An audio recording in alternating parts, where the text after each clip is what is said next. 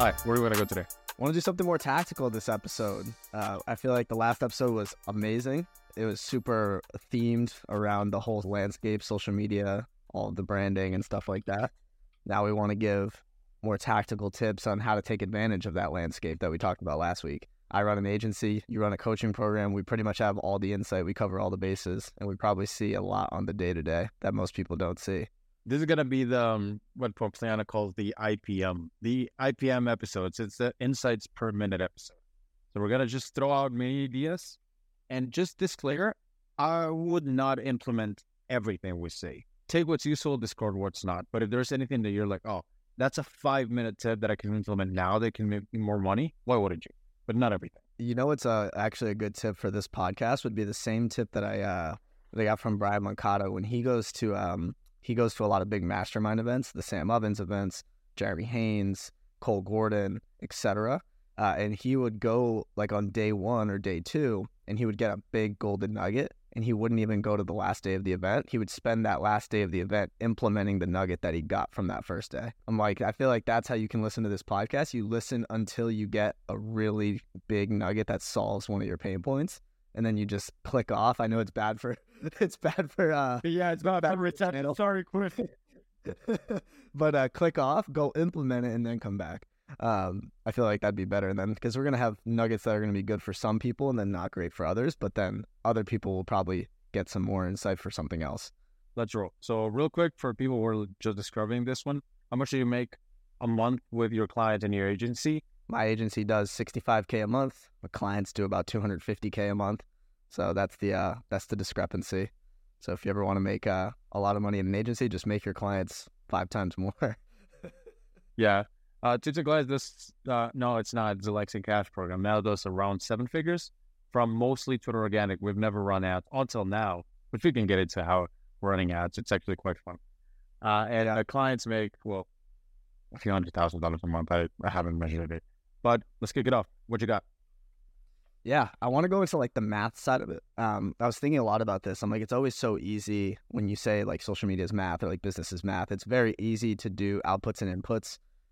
In terms of quantity, numbers of DMs, numbers of calls, numbers of tweets, etc., right? But it's kind of hard to measure quality. And I feel like nobody has anything that talks about measuring quality.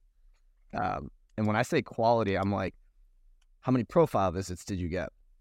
How many inbound leads did you get from that tweet? How many followers did you gain from that tweet? What was the engagement rate percentage? Why was that tweet successful in any of those metrics, right? How many lines was the tweet? What was the tweet about? There's right, because when you're like, this tweet did well, why did it do well? What are you measuring it by? Right, and it's a harder question to answer, which is why not as many people talk about is the why aspect to it. And we found some good ways to track those things in terms of quality, because the quantity, like I said, it's easy. It's just how many DMs did you send? How many replies did you get? And then you tweak it, and it's very simple. But in terms of quality, you can do the same thing if you break it down into content pillars, and if you break it down into the way that you write that content, right? So if you have, let's say you have the 5 content pillars, which I've talked about in the past. Let's just take one, right? Let's just take like social proof, like a case study. Maybe it'd be better if you like go over what the 5 are real quick, and then you can go into one. Right. So these are my 5 tentative that I'm going to continue. And why are they important? Right. So these are the 5 content pillars, in my opinion, that cover everything for a personal brand on X. So that's going to be, and let's see if I have it memorized still, expertise. So your expertise, your niche, whatever. Social proof, case studies, etc., testimonials, whatever. Trending. So whatever's trending in your industry. So as you saw last week, what did me and JK talk about? X, because it was trending in industry, right? Obviously, we're going to take advantage of that organic SEO in our content. Opinions. Opinions is a big one. What is your unique perspective? What do you think about your industry? What sets you apart, right? What makes you different on everything? And what's your viewpoint that people can get behind? And then the last one is personal. So your story, your life, the behind the scenes, that stuff matters, right? You have to be human, especially in this day and age when AI is starting to take over. You really have to be you really have to have personal stuff, because if you haven't seen, if you look on the timeline, it's just stuffed with people talking about things without offering A, their opinion, or B, the personal aspect to it, how it affects them and or how it's affecting their life. And that's what kind of kills a brand, and that's how you build a following without any substance. So those are the 5 content pillars right now, tentatively. And I think the reason that it's those 5 is because it covers everything. I think you could argue that memes is a content pillar, but I'll consider that for now under the personal side. So let's just say case studies, right? And you post a case study, and it's a case study thread, and that thread has 10 tweets in it, and the hook is 3 lines. And now you split test that exact case study against another version of the case study with 5 lines in the hook with 15 tweets, and there's pictures in every tweet, right? With examples, or videos in every tweet with examples, right? You can now split test the quality of those, but not just how many likes did it get, because that's the problem. People think likes equals cash. They don't. That's why I listen to this podcast. So That's right. How many profile visits did you get? That's important. How many comments did you get? That's important. How many inbound leads did you get? Because if you're doing a case study thread, you have to have a call to action in there, right? DM me if you're this person. How many inbound leads did you get, right? So you might find that the one with the videos might get a ton more engagement, but not as many DMs. And you might find that the one that was short and sweet with no videos and no pictures gets no engagement, but you got 3 times as many DMs, right? So you can measure the quality of those against each other. And you can do this within every content pillar, within every type of content. You could do all 5 content pillars. You can do threads, you can do tweets, you could do long form posts, you can do videos, you could do all of that just in each content pillar, right? So quick question on that, because I'm the type of person sometimes that I'm like, I understand the importance of split testing, and I know it's key to track everything, but I'm not gonna fucking do it. It's too much work. And I'm like, you know what? Let me just create more. And that's been my approach. Let's just do more, and something will happen. How do you track these things? I mean, how can someone who's like, oh, JK, I felt that because I don't track anything, how can they kind of take advantage of that? Well, it's two parts to that question, right? Number one is the reason that you opt for more is because more is easier than better.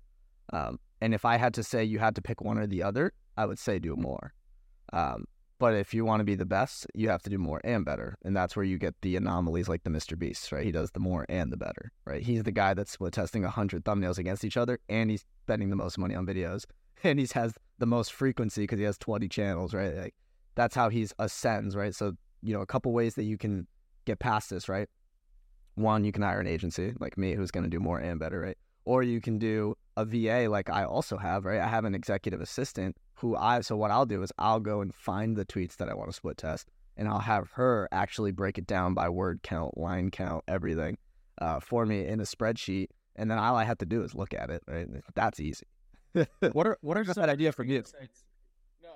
Oh, really? I don't track any of this shit. Well, because what you taught me is that the power of having an assistant putting things in a spreadsheet, like the audience questions, which if you get any nugget from this, I've been doing this for the past 4 months, and it's made my content 10 times faster to create. I have my assistant go into my Read AI, which is the thing that tracks all my calls, go into the key questions part and just copy and paste all of my key questions into a spreadsheet, as well as questions I'm asked in Slack and Twitter, et cetera, and DMs. And they're all in a spreadsheet. So each week I can just answer those questions in the forms of tweets. When I onboard a new client, I like that you said that, because I asked them, why did you join? Around 20% of people say, because I felt like you were speaking to me. Like, I felt like you understood the problem. And that's big, in my opinion, because once you understand the problem, I feel like the more you understand the problem, the more you can get away with not having that strong of an offer.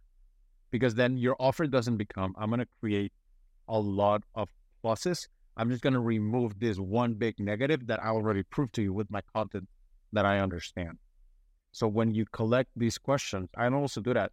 My assistant goes over my questions that I get on the comments, wherever, and I tell her, get the comments that people who are in my niche, because if they're not in your niche, you don't need them. Or your target market, doesn't matter. Get the people who are in my niche that are not trying to form my account for engagement, like the legit questions, get those. And that becomes the content. So I don't really ideate a lot. Like, she's the one that gives me the ideas, and I kind of riff off it. Is that what you do? Yeah, totally. And just back on what you said with, not everyone has the time or wherewithal to do it. then it's the same as like when you're building a business. And I learned this from Ryan, right? You do a high leverage, high ROI tasks. So what's the highest leverage, highest ROI split test or content tracking that you can do, right? So if it's just how many inbound leads can you get, you can now split just inbound leads on just case study threads or just personal threads. Like that's pretty low. If you can't even do that, then you might just be lazy, right? So it's just like, if you just do it, once a week or twice a week and just track them against each other, then that's a low barrier way to do it. And you're tracking the highest ROI task, which is inbound leads. You don't have to track profile visits and everything like that unless you're me, but that's a low barrier way to do it because inbound leads is directly into cash. So that's pretty high ROI. So that would be my advice to someone who doesn't have as much time to do it. And a caveat to this one, if you're listening and you're starting out, you're like, oh, that's a lot. It's like, yes, it's a lot. And I'd say it is something that's more of a 30K a month problem, personally. It's something you do once you've already got the clients and you've already got the leverage and you have money to spend on an assistant, on a team. If you're below that, I would say just do more and a little bit more after that. Like an example I'll give for this is fitness. So I've been trying to cut weight for a long time. And something that stressed me out for the longest time was tracking calories. It's so annoying. I hate it. It's like, oh, this day I had ketchup and sauce. So I said, how can I still lose weight, still kind of enjoy my diet and not track the calories?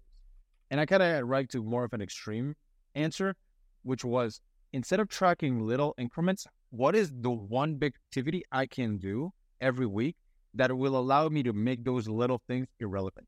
So for me personally, what I do is I don't eat on Mondays. Mondays are just not eating days. And I just, do my thing. I do all my calls because when you're doing calls, you don't really think about that.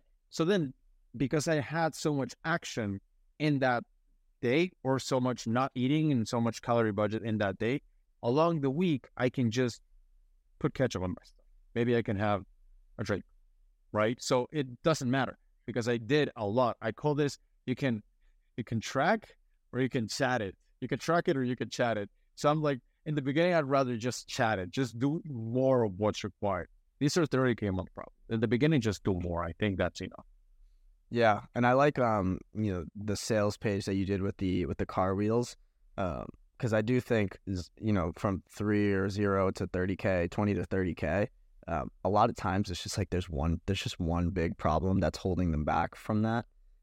I've even seen it with clients where it's like the only thing holding them back is it's just closing problem, or it's just an outbound DM frequency problem, right? It could be like one problem that gets you to 30K a month. Whereas above 30K, 50K, even 100K a month, it becomes very much, it could be quality, it could be like multiple problems, different bottlenecks. But yeah, 0 to 30K, to do more and sometimes even to do better, because like sometimes you could just, if you book 10 calls a week and you can't close one, then you probably just need to be better at sales, right? So it's like there's a good transition to my tip. We can do this. I'll do one, you do one, and then we can go like that. I think it's fun. So one tip, one thing I believe everybody would benefit a lot is coming up with analogies that allow you to address objections. Analogies that allow you to address objections. So I'll tell you one objection that we get often. It's outbound DMs hurts the brand. If I do DMs, I'm going to hurt my brand. That's common. So I thought, what is one way I can break this belief so that they wouldn't have it? And if I said it, it just didn't have power. But once I came up with an analogy, people understood it. So the way I thought about this, it's, let's say you need milk. So you go to Walmart. Like, have you ever gone to Walmart, Marcos, and you're like, that the clerks know exactly where what you want is, but you instead spend and waste 10 minutes of your life wandering instead of simply, asking them where the milk is? Like, I do that all the time. I don't know if you do that. My girlfriend wants to kill me every time I do it. She's like, just ask. I'm like, no. Things from the Russians. Yeah, no, man. I can't do it, baby. I got to figure it out. I must figure out the problem. Yeah, exactly. So for me, I do that all the time. Well, sometimes in restaurants, right? So if I order pasta and I want to eat pasta, but that night they bring me steak, I'm like, I'm not going to change it because I'm shy. I'm just going to be like, well, fuck it. I'm eating steak tonight. Like, that's just how it is. Right? back to the Walmart example. Like, let's say if the clerk didn't approach you, you were going to waste minutes of your time. Whereas if they approach you and you're like, hey, can I help you with anything? That's like 100% chance that you're going to ask, oh, yeah, actually, where's the milk? Did you think of the clerk as lazy? No. Did you think less of the Walmart brand because he approached you? No. So why would outbound DMs to people who already follow you be any different? You're better than all of your followers at something. They follow you for a reason. So why not ask, do you want help? Because some people are just too afraid to ask. I find that when I tell this story, right? When I tell that, people go, oh, that makes sense, right? There's another one I have right here on the document. But let's see. Yeah, Jordan Pippen. So for example, I say that we get very caught up in, what do I do? Sometimes you're like, I'm in the wrong business model and you want to change stuff and you're so stressed and you want to try different offer suites and ways to get clients. Whereas I believe that there's only two things you can tweak. And it's either tweak the Jordan of your business or you tweak the Pippen of your business. So how does that work? Pippen is the playmaker. He creates the thing. So he will pass it the ball, he'll alley-oop. That's content. That's you creating possibilities for scoring, but it's not scoring itself. Whereas Jordan is the one who scores. It's the DMs, right? So when you look at that, when you look at your game, and it's like, I want to score right now. What am I missing? Am I missing plays in which content, you can create more content, make more videos, something that will make people like it and be like, I'm interested in this?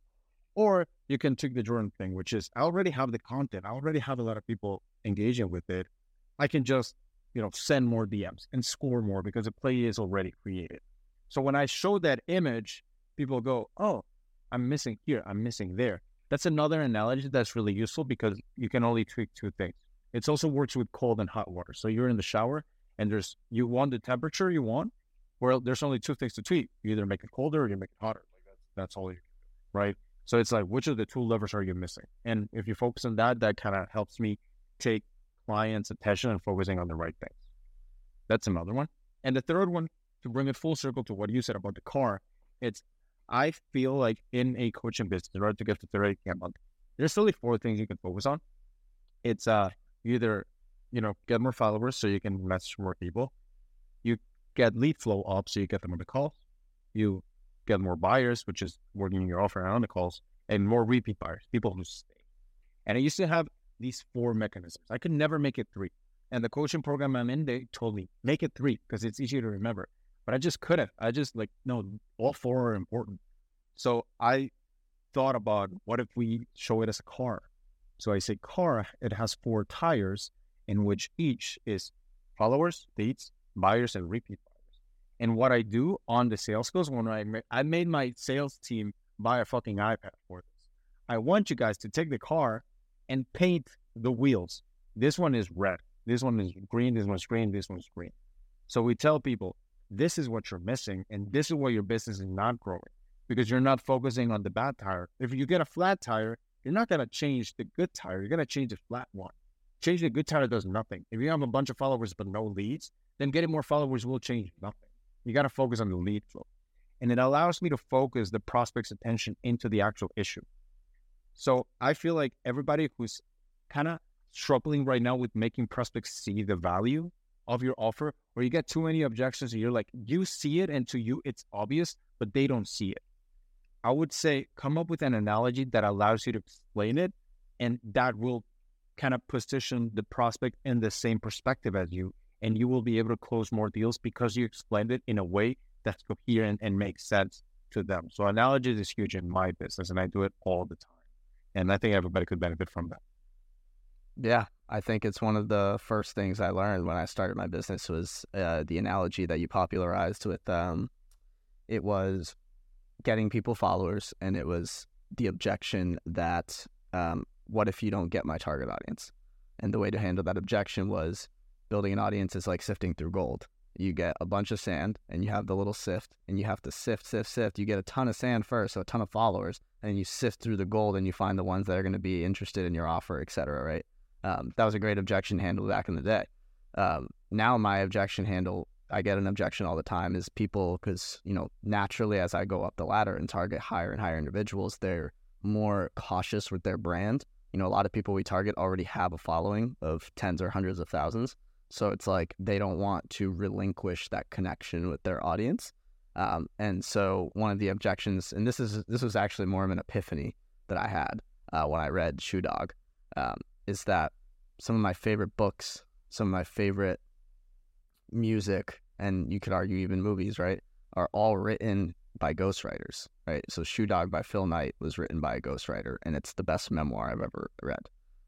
Some of the best songs that Justin Bieber or Drake have sung or rapped have been written by Pharrell Williams or Sia.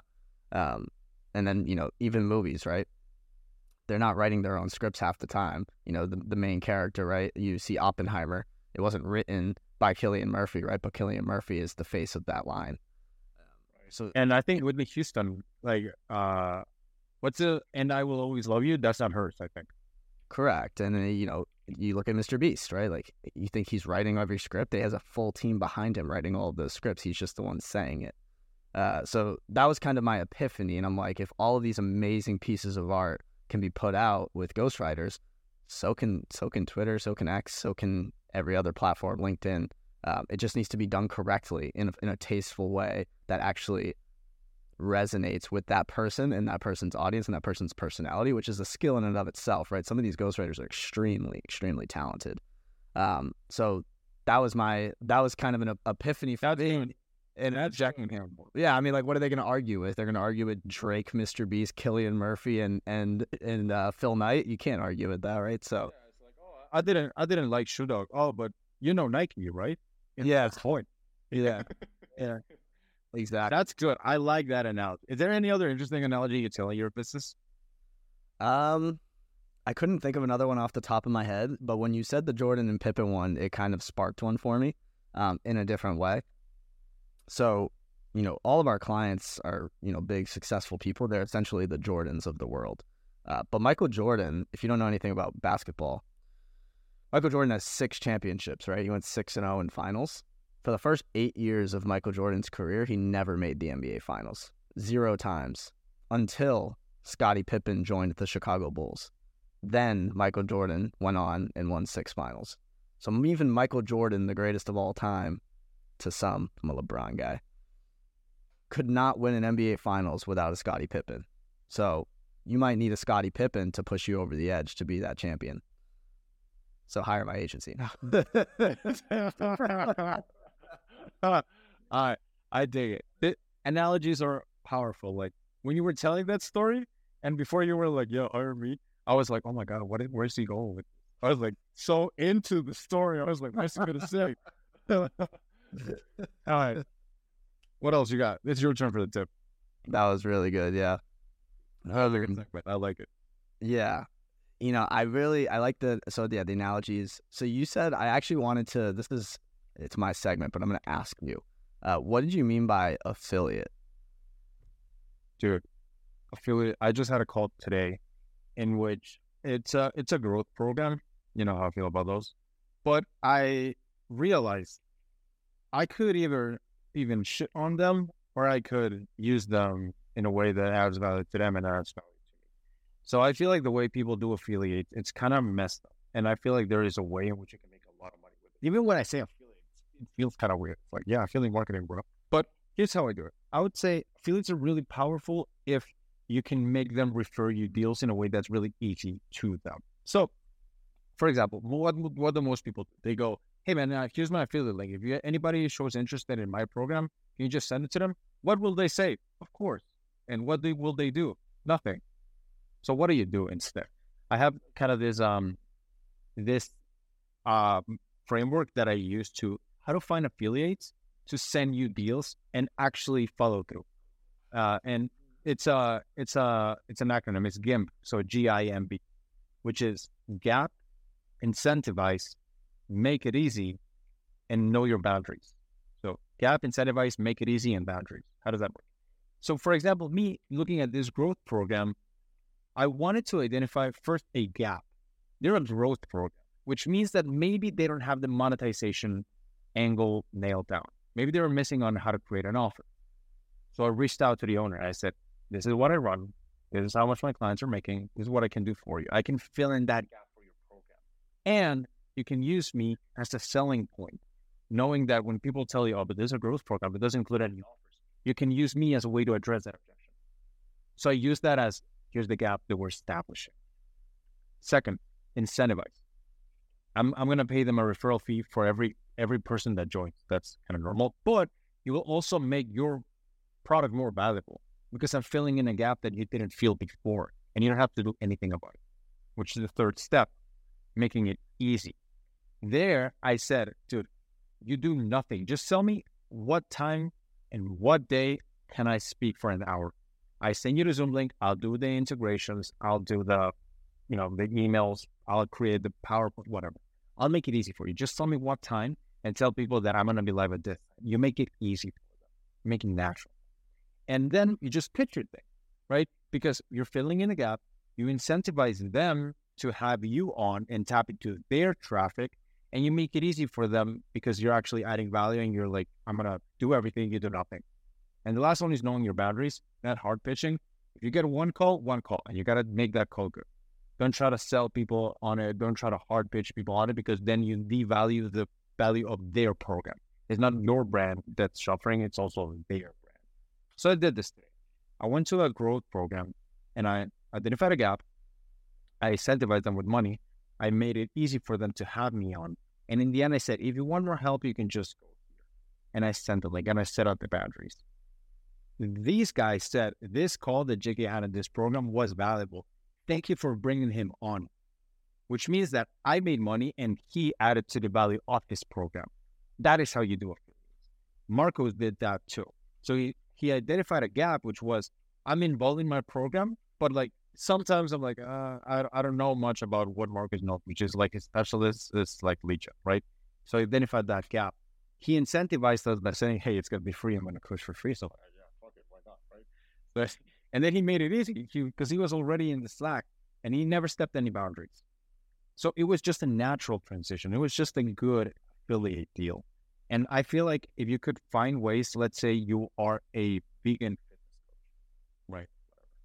You said, hey, you got people in your program, but maybe some people are interested in knowing about like the vegan stuff, right? Because it's a rising trend.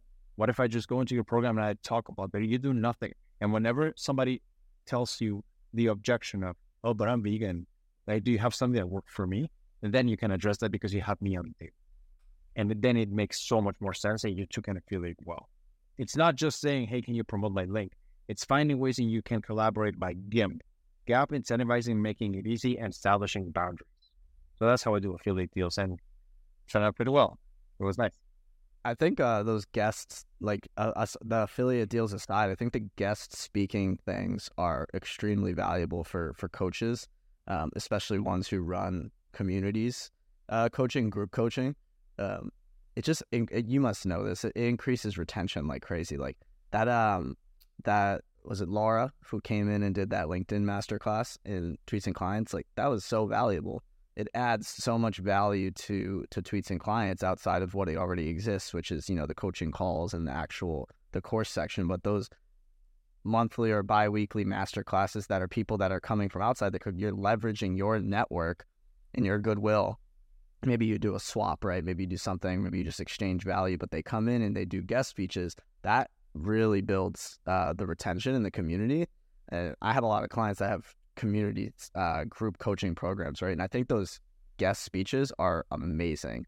I've done one in Dakota's Growth Ghosts. You had Laura do the LinkedIn masterclass in your thing. I've seen Client Ascension. I've had guys do like sales coaching, right? Like those are great. And I think those are underrated. And I think, as this space continues to evolve, I think those are going to be really important. I think it's, a testament to both networking and the affiliates idea as well. Yeah, and the way we kind of got these people in, I can't speak to Client Ascension or Dakota, but what we said was, come in and speak. There's this many people making this much money, and we'll keep this in the portal, so that will be evergreen connections and evergreen sales for you. So we pitched it like that. Not, hey, do you want to come and make a Zoom call? You know what I mean? There's gotta be something. I don't know if I can announce it yet because I don't think he allowed me to, but there's one big LinkedIn influencer, the big LinkedIn influencer. I'm really pumped for that. We're going to make a guest we're gonna do kind of a Jordan Pippen thing. He's gonna be Jordan, like Pippen showing you how to create plays. I'm gonna be the one showing you how to monetize the thing. We're gonna do a growth event or joint event in September. And the way I said that was, you do nothing. I set up all the integrations. We split the email subs in half. That is also a really good way to create email subs and have people opt in, and you add value to them as well. It's just a fun one because people, and by the way, people are more likely to consume events than they are to consume recordings. People want to show up to the thing. People want to come and like engage with you. And it's the same thing. They could watch a recording anyway, but if you can make it not a recording, but an event in which people show up, people actually show up way more and they consume and value your stuff way more. Yeah, I think that's probably why webinars work so well. Like Blake Rocha does those webinars, and I think that's a case for the webinars versus the VSLs. Is instead of having just an evergreen VSL, having like weekly or bi-weekly webinars that people feel obligated to show up to because they feel like they're missing something, right? Even if it's the same webinar every 2 weeks, as long as it's live, they could be missing something, right? It's genuine FOMO. That's a case for the webinars, and it's true because people feel like the weekly coaching calls are always there for them, right? But they might feel like the person that's guest speaking once won't always be there for them, and they want to ask their live question or something like that, or they just want to get the information and implement it really fast. So I think they're really. I want to ask you something about your team. You have a really strong connection with your team. They're proud to rock your logo. They're really happy to be your agency.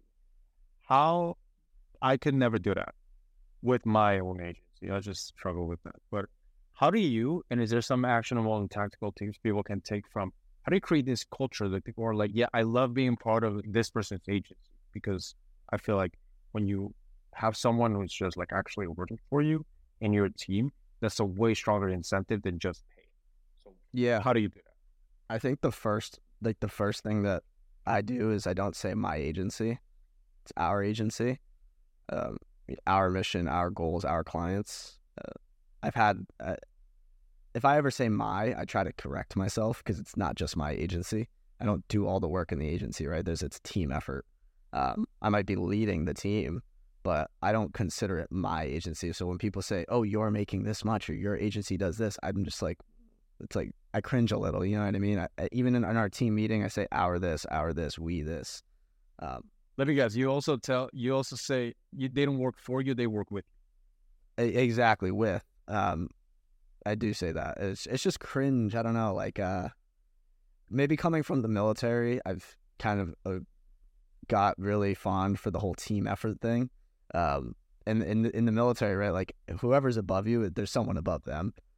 So you know what I mean? Like, there's always someone above them in the military. Like, even if it's your commander, like, they're reporting to someone who is also reporting until you get to the president, who's also low-key reporting to someone. So it's just like, I kind of got it from that, but it was just, yeah, that's number one. And then number two is having missions outside of just money. Like, I've seen other cultures that have done it well, incentivizing everything through money, but I feel like that's a means to an end. Money loses value very fast, right? So like, at every level, even if you're at like 3 or 4K a month, if your living expenses are 2K a month, like, and you're just saving 2K a month, the money becomes really like, you kind of lose motivation. You just want to live your life, right? So you can't just incentivize people with money forever unless you get a team of just like all people who want to be millionaires, but then your churn's really high because all they care about is money. So there's always a double-edged sword there. So for us, you know, I always built it more as a lifestyle incentive. So for them, like, I don't give them deadlines or anything like that outside of like the weekly deadline. Everything is just, you can just get it done when you get it done, as long as it's done by the end of the week. So the lifestyle that they have is the opposite of a 9 to 5. It's, you can do it all on Monday for all I care. Is it done by the end of the week, and is the quality good? That's important. So I do internal feedback, and one of the internal feedbacks we got was, I love that it's not a traditional 9 to 5. I love that I can just do nothing for a day if I want, and I love that I can just grind for a day if I want. What if the quality isn't good, though? What do you do? Sorry? What if the quality isn't good? The quality isn't good. What if they mess up? If they mess up, like they do something that's clearly just bad, like typos, right? Like, I hate typos. and that's a big one for me. And I've had that problem. I literally like, I don't say anything like, there's no punishment, right? I'm just like, we can't have typos. So I built a checklist, right? And the checklist is going to say, did you double check proofread for typos? And then I also have reminders set, like, boom, I just implement 2 or 3 things that's going to go against that problem. If they then still have typos, they have no excuse. I don't really like say like, strike 1 or strike 2, but it's very, I'm not like very friendly when it comes to things like that. I'm very on or off when it comes to seriousness and friendly. So I'm friendly like 90% of the time, but if there's a typo, there's a typo. That's a problem, right? Other than like typos and stuff, when it comes to like quality of like, oh, is this thread good? I mean, we built their writing from the ground up, right? Like we all write the same now. So if it's not good, in my opinion, I do editing every week. I'm still the chief editor at my agency. So it's like I'm editing all of the content, and I'll record looms, and we'll have docs of before and afters. So I don't really look at the quality of the actual content, but things like typos or deadlines, that's a big deal to me. So I'm very hardo when it comes to those things. I have a question when it comes to quality, and I don't think he's gonna mind this. So I'm in subscriber for Andrew Wilkinson's Twitter subscribers. Patty Galloway, who's one of the guys that helped Mr. Beast, is one of them. He asked a question that I thought this question is really good, and I have no idea how to answer it, which is, he's a creative mind. He is really good at just coming up with ideas wherever, right? And it is creative work. You do creative work, and other coaches might do creative work.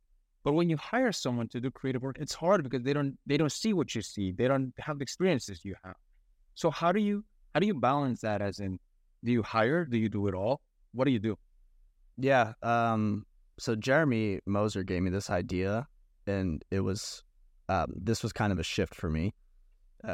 For one, I've relinquished the creative hat a while ago. I've also had the same team since almost inception, right? So I haven't never had to fire a team member. Maybe I got lucky in my hiring, but essentially they came in as raw, just writers with bare bones skills. Like they know how to write a thread. They understand what Twitter is, right? They use the Twitter sphere. But building them from the ground up, I think, was important, rather than trying to get people that are successful Twitter writers and then bringing them on, right? Very much from the ground up, and their pay has reflected that and increased month over month as they get better. Another one is just communicating. Instead of how I do things, you try to communicate how I think through things.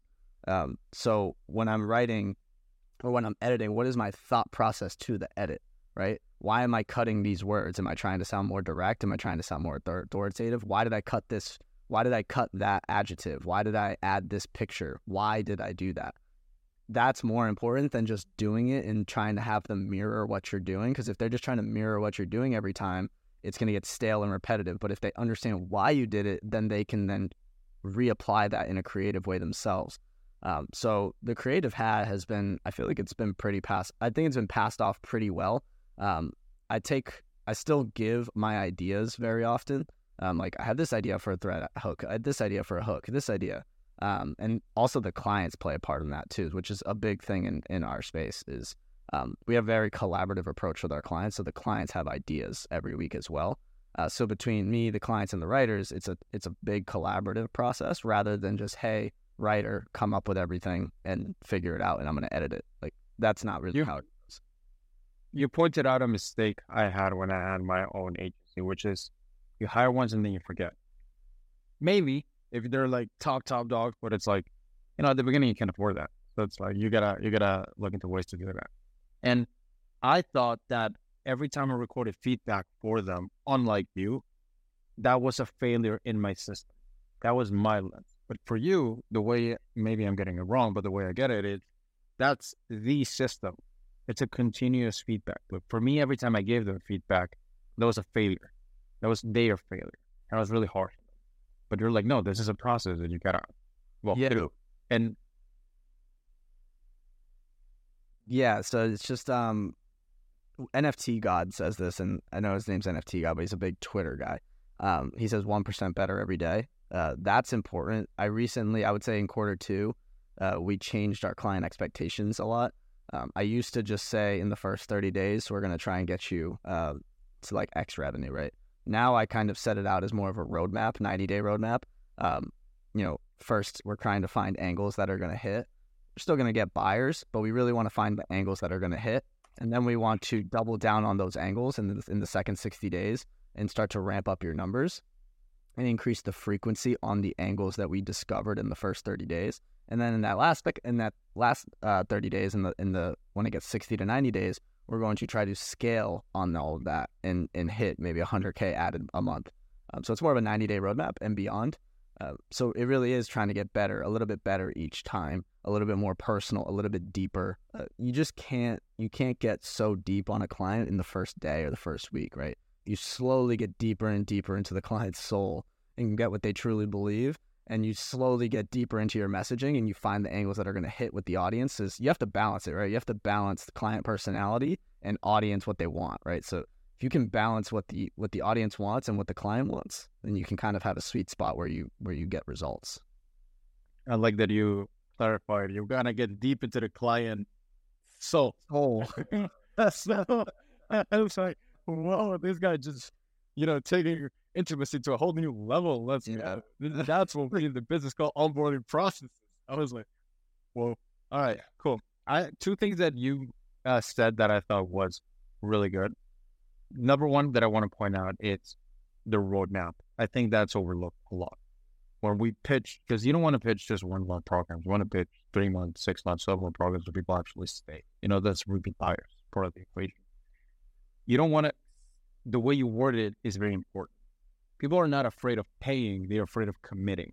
Let's say it's 3 months. You don't want to say, hey, it's a 3-month contract. That's scary. Contract is a bad word. You don't say contract. You say, on day 0 to 7, we're going to focus on this. 7 to 30, we're going to focus on this. And 30 to 90, we're going to focus to a point in which a day 90 you won't. So in that sense, it's like they're not, I mean, they're paying, yeah, but it's not that hard of a commitment. It's like marriage. It's like kind of scary to like split half your cash and your life and spending a lot of time with people. But it's like, you got to massage it a little bit, Same here with this. So the way we do it, it's 0 to 7. You can do that for your own thing if you're listening to this. We're like 0 to 7, we're going to set up the foundation. 0 to 7 days. 7 to 30 days, we're going to focus on getting you quick wins so you can see the traction and see that this actually works. And then you frame it as, hey, it's a quick win. And then 30 to 90, we're going to set up whatever system I have for you so that at the end, you won't need me. At the end of day 90, and this is how we frame up the second sale, at the end of day 90, you're going to have everything you need to do it on your own. And then at that point, you're going to have a choice. You can either continue with us if you want to take it to bigger outcome, or you can just say, I'm good, guys. I think I got it. I want to go on mine. That eases off the pressure so much. It's like you're letting the ball coach, and then it's not committing anymore. So the way you frame program length matters a lot on the call. Make sure it doesn't seem like scary. I'm not afraid of paying, they're afraid of committing. That's one.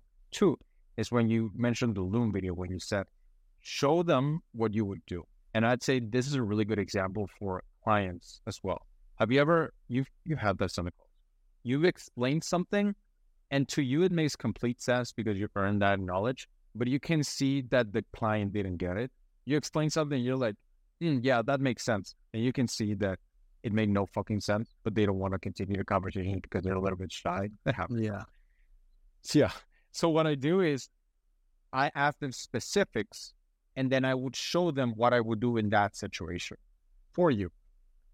What makes sense? You got to create a good hook. And these hooks are the best for now. It's a hook A, hook B, hook C. Usually, I would like to take it one step further. So I would ask them, what do you do? Oh, I do nutrition coaching, whatever. Okay, so if we were to base it in hook A, this is what I would do. Like, have you been told these lies?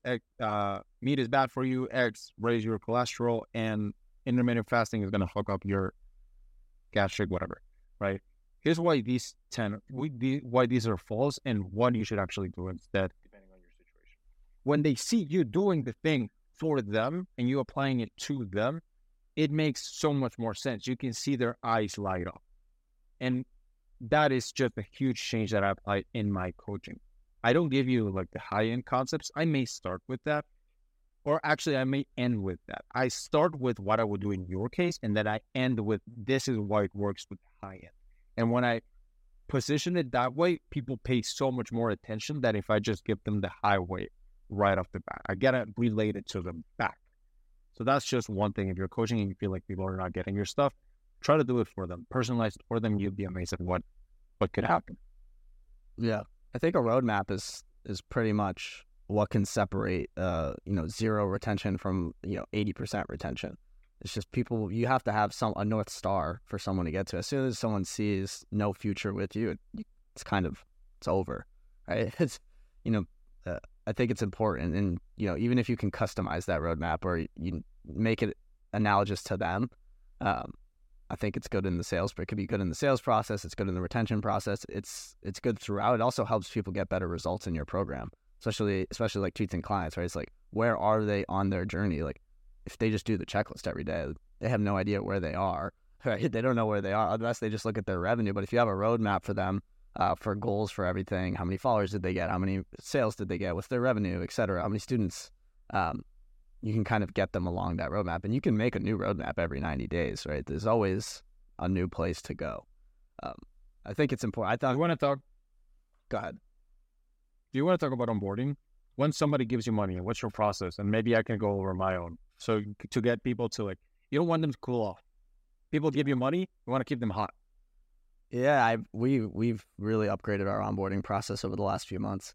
So our onboarding process, once you pay, and I don't really push hard on sales. It's like, I'll send you the contract and the invoice, take care of it when you're ready. Like, I don't push. Part of that is because I don't work with beginners who sometimes they need that push to impulse buy. But for me, it's like, I don't want to work with someone who's going to ghost an invoice. So I don't push on the call. I think B2C, you should. That being said, once they sign the contract, they automatically get emailed, of course, thank you for your business, this, that, and the other, our values, and the next steps. So the next steps, we have an onboarding form. We actually have an onboarding funnel. So it's about 2-ish hours of an investment for the client. So they have to spend about 1 to 2 hours completing all of our onboarding documents, and that's so that we can get everything related to their IP, their life, their story, everything, personal assets, stuff like that. The form is more technical, the Twitter, Instagram, TikTok, passwords, etc. Percentages, what's your paid in full percentage, what's your revenue, all that good stuff. Do you have a setter? That's more for the form. The form's technical. So after they go through the funnel and the form, they go through a kickoff call. And in the kickoff call, we just verify that everything is good to go. Slack access, Google Drive access, Twitter access, all that good stuff. And then we kind of lay out a roadmap and next steps. When are we launching? Our launch process used to be 48 to 72 hours. Now our launch process is at least a couple weeks before we can launch, so that we can do proper market research and content, etc. So in the kickoff call, we lay out that roadmap, make sure everything's set, and then we'll schedule our next calls in which we spend that week or two ideating content, creating initial content, angles, making sure that they have all of the systems in place, setter and sales process, and then we go ahead and launch. I like one thing that it's you put a lot of the work up front. You make them eat the frog early. I like that, because the moment people give you money, like, listen to this, everybody, like, they're gonna be the hottest right there, and they're only gonna cool down. So if there's big parts of the process that needs to be completed, like you said, the 1 to 2 hours form or training, the more you delay it, you might think that you're helping them because, I don't want to overload them, but you're actually hurting them because you're risking when they get colder and then they're not going to do it, and then it's going to be a bad service and a bad relationship. So if there's huge parts of the thing people need to go through, put it as early as you can. If it's health, right, a blood test, they need to do a blood test, make them do it on day one. Like, find out what things will you need from them and put the toughest one first. 100%, because I've sent this onboarding funnel to current clients who I've worked with for like 3, 6, 8 months. And it's much harder to get them to do it because we already have such a dialed in process. it's very easy to get new clients to do it because it's more of a necessity. But in reality, it's just like you want to get everything you might ever need from the client as early as possible so that you can get the best results. And it does do good for retention, makes you look serious because it is serious. It also, in my specific case, we need to dial in so heavy on what the client's going to sound like that we need that information, right? The more we get, the more we can put out that sounds like them. So it's just impossible without. I can't believe I ran my business for like 9 months without it. At this point, I used to just do an onboarding form and a kickoff call. I can't believe I did that because now I'm just like, it's night and day. But it's so important is you really get the client bought in when you go through a heavy onboarding, whether it's a blood test or it's a 2-hour training or anything like that. You get them bought in there and they learn things about their business from doing your onboarding, which is what I've learned. Like when we're asking things about their clients' problems and stuff like that, they're like, oh, I never really thought of that. So it kind of it's important. Yeah. When I signed up for a cold email guy and I was excited because I thought they were going to do everything, and they did. They do everything after day 1. So in day 2, they did everything from that.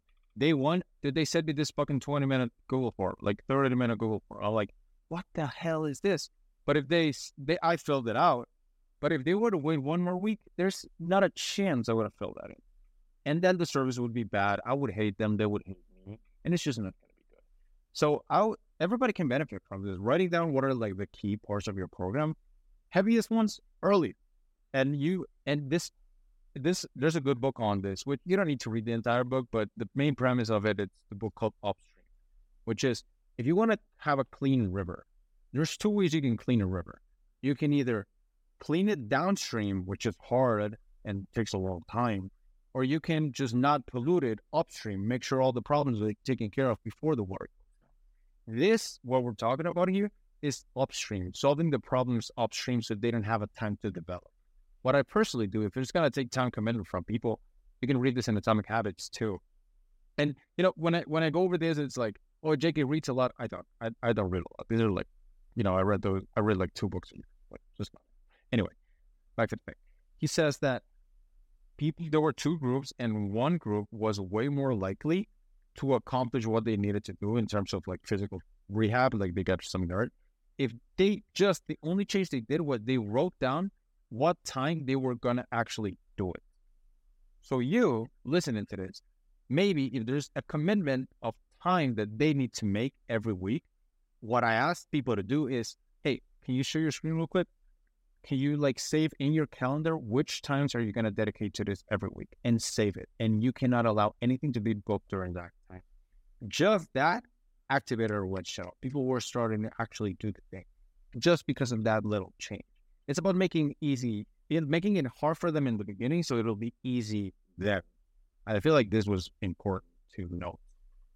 Yeah, I actually learned it from Lucas, who did my VSL. When he was doing our onboarding for the VSL, we were just going through so many questions about my target audience. I was like, man, I don't know. I have to think about it. What does my audience want? What is their biggest fear? What is all these things? I have that document now, which is great for content and market research. But that was kind of a light bulb moment where it's like, you can really, most times your clients or anyone that you're signing probably doesn't even know the answers to half. It's not even really onboarding. It's like a training. It is like they have to actually look inwards and be like, wow, I don't know the answers to these questions. And makes them feel bad about themselves because it made me feel bad about myself. I'm like, how do I have this business? I don't even know what my target audience's demographic is, right? It also made you feel like you needed him, right? Yeah, it was good. It was good stuff. So I think that's important. It's a good way to cap off your onboarding and increase retention, which is how this all started. I'll add one sometimes. Like if you ever have a client that's not sticking to the process and they're not doing, the things they committed to do. I have an analogy I always tell, which is when I was with my previous fitness coach, which was Kurt. One time I complained to him foolishly, bro, we've been doing this for months. How come I don't have a 6-pack yet? What's going on? And he would tell me, okay, real quick, let's assess what's going on. On a scale of 1 to 10, how hard are you going on nutrition? I'm like a 6 or a 7. How hard are you going on training? I'm like 8 or 9. And then he just said, now imagine if those were a 10. I'm like, yeah, I guess it's gotten over, right? So I guess I'm the one fucking one. So then when I do that with clients, they're stressing out. And I go over the 4 tires, which is why analogies are so valuable. I go over the 4 tires and like, okay, what are you doing here? Is it 1 out of 10, 2 out of 10, 5 out of 10? And then I wreck them. Now I tell them, what do you think would happen if all of these were a 10? They're like, oh, I know what to do. Sometimes they just need to see it, you know? You don't need, sometimes as a coach, you don't need to say it. You just need to let them arrive to the conclusions themselves. Which is why these analogies. And by the way, what we're talking about here, you and me right now, you got to understand your customer and your process really well to be able to pull off a good onboarding, a good analogy like we just did, a good troubleshooting mechanism if something's not going according to plan. You really need to understand your target market if you want to do these things. But once you do and you set up the analogies, the onboarding, the troubleshooting, the upstream strategy we talked about today, your product just gets so much better and wins keep stacking up. If your clients are not winning, maybe you are the problem. And when you see it as I am the problem, I just feel like it puts you in a better mindset to fix it. Your fault. Your fault. Your fault. Good. Job on willing it. Yeah, it's always your fault. This is good. This episode got increasingly more tactical as what is like. I feel like the average revenue of the person who was listening at the end is probably higher. It was increasing. Yeah, towards the end. Yeah, so if you're listening to it right now, you're probably making 10 to 30K a month. Yeah, exactly. Yeah. Yeah. Yeah, if you didn't follow through, it's like, yeah, you're not making 10 to 30K. Yeah, I wanna end with one, which was and I'm gonna let you go on at the end if you want to, but one thing that is really useful is people sometimes just need a reason why to act. E-com stores do this very well. Hey, it's the Easter sale. It's the Christmas sale. It's the 4th of July sale. It's a Black Friday sale. There's no reason why you can't pull that off too. Not a sale, but an event hand raiser. So what is this? If there's an event that's meaningful to your company, or even at the end of every month, you can do a hand raiser. A hand raiser is the simplest poster is. I'm looking for 10 people, 5 people, 3 people who want to accomplish a certain goal and want to remove these key points and accomplish this dream outcome. If this is you, send me the DM August, right? Because tomorrow's August, or like send me August and let's chat. By having those event hand raisers tactically during the year, maybe every quarter, you can have it every month, you can have it at the middle of the year, at the end of the year. Those hand raisers, they may not look like much. This is why they take their goals more seriously on January 1st than on July 17th. Because you give them a reason why. And these event hand raisers, if you can set them maybe every quarter, every month, middle of the year, and the end of the year, I feel like it can really drive your revenue up because some people just need that little push to say, fine, I'll work with you. Well, here's a perfect way to end it. An analogy that maybe you can use if you need to force someone to do a hand raiser because they might think it's low authority. That's actually how the chocolate business runs their entire business. It's through seasonality. I was listening to, I think it was My First Millions with read Mr. Beast Manager. He hates you're not supposed to say Mr. Beast Manager, but sorry. And he was talking about Feastables and the chocolate business and Hershey and how Hershey makes its money. And the chocolate business is extremely seasonal. You get huge surges in chocolate sales on the different holidays, the same way that you would have a hand raise. So they need a reason to buy. So with chocolate, right? You have the Christmas trees, and then you have the Valentine's Day chocolates. And then you have the St. Patrick's Day chocolates. And then you have the Easter eggs, like the Reese's eggs. Those are the best ones, right? Then you have 4th of July. And you have October, Halloween, another big surge. And you know what I mean? So it's the same. That's actually how the chocolate business makes its money, is on the seasonality and the holidays. Same thing with the coaching business. You could have your hand raisers just have reasons to, and you can find many reasons to do your hand raisers, right? It's 4th of July. Like, do you want to spend more time with your family? Come to my coaching program, right? It's Christmas. You want to have more money to spoil your kids? Raise me. You know what I mean? You don't have to do that, but it's the same thing. So if you ever need an analogy, Hershey's, $1 billion company, runs their business on event hand raisers. That was good. I like that. I think we should end it here. I think that was a good note. That was good. Exactly 1 hour too. All right, cool. Well, thank you all for coming. Subscribe for more, and we'll see you in the next one. Cheers. Cheers. Adios.